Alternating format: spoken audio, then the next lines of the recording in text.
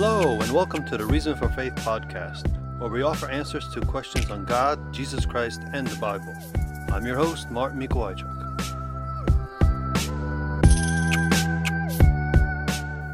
Okay, today's question is, what about those who have never heard of Christ, who have never heard the gospel?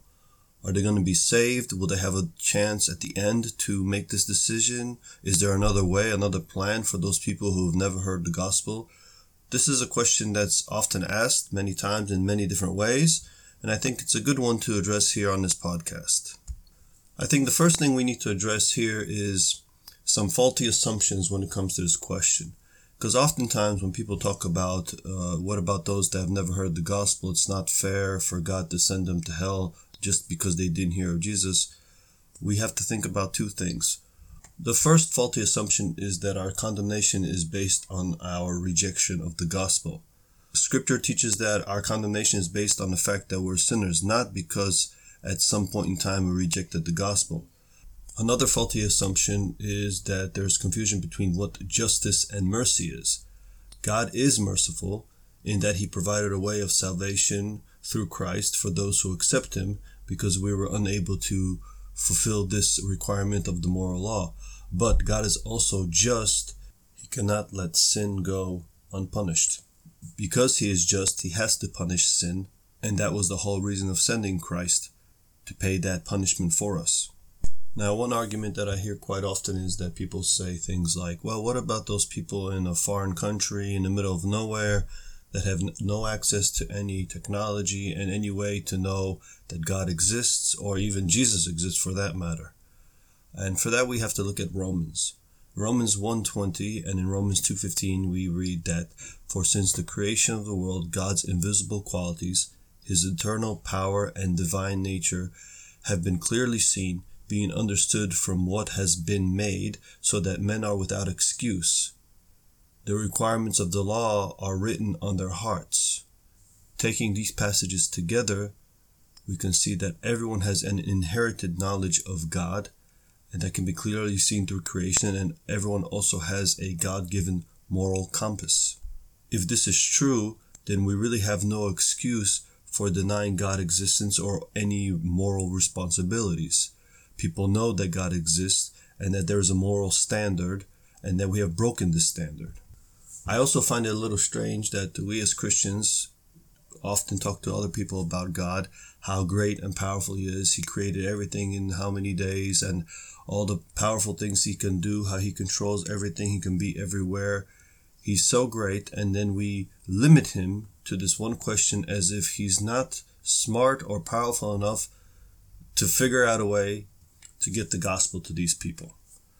If we read the book of Acts, in chapter 17, verse 26 and 27 says that God had made from one blood all nations of men for to dwell on the earth, and has determined the times beforehand and the boundaries of their habitation, and that they should seek the Lord, if haply they might feel after Him, and find Him, though He be not far from every one of us. Clearly, God decided when and where we should be born. And verse 27 says that He did this so that we would seek Him.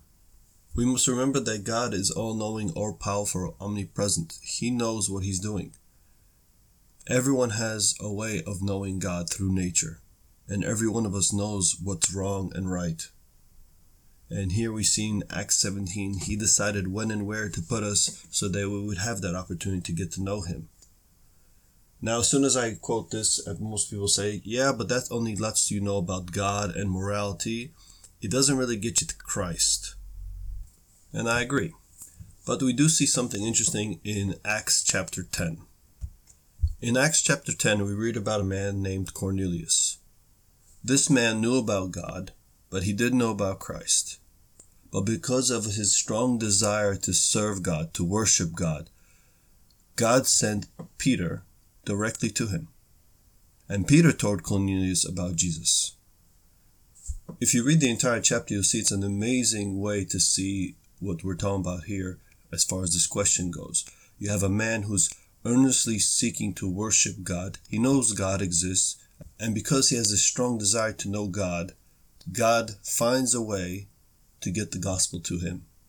And that's the key when it comes to this question, what about those who have never heard? Well, according to what we've just seen, as long as someone is desiring God and seeking God, which should be evident through nature, God will find a way to get the gospel to them. 2 Peter 3:9 says that the Lord is not slow in keeping his promise, as some understand slowness.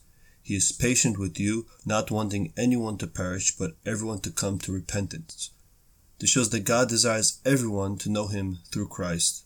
Unfortunately, not all will. Romans 10:13-15 underscores the significance of Christ's evangelism when it comes to reaching those who haven't heard. Romans says, everyone who calls on the name of the Lord will be saved. How then can they call on the one they have not believed in? And how can they believe in the one of whom they have not heard? And how can they hear without someone preaching to them? And how can they preach unless they are sent? And it is written, how beautiful are the feet of those who bring the good news. So in other words, Christians are actively spreading the message of Jesus to those that have never heard.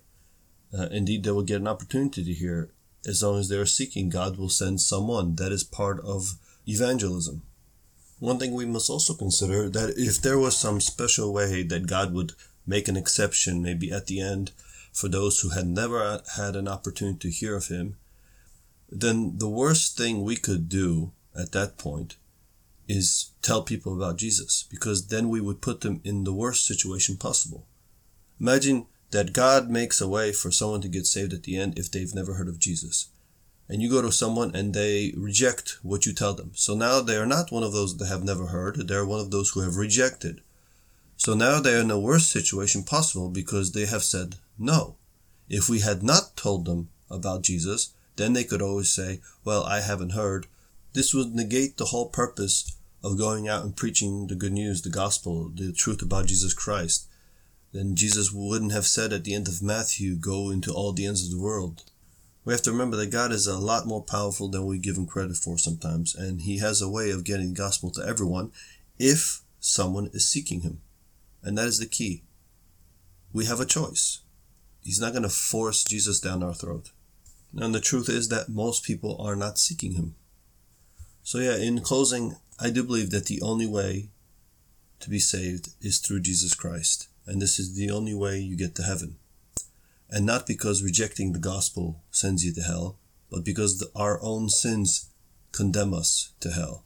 And God, through his grace and mercy, has made a way for us to escape that. And that's through Jesus Christ. And that if someone is seeking God honestly, which is evident through nature that God exists, then God will find a way to get the gospel to him. The Bible confirms it.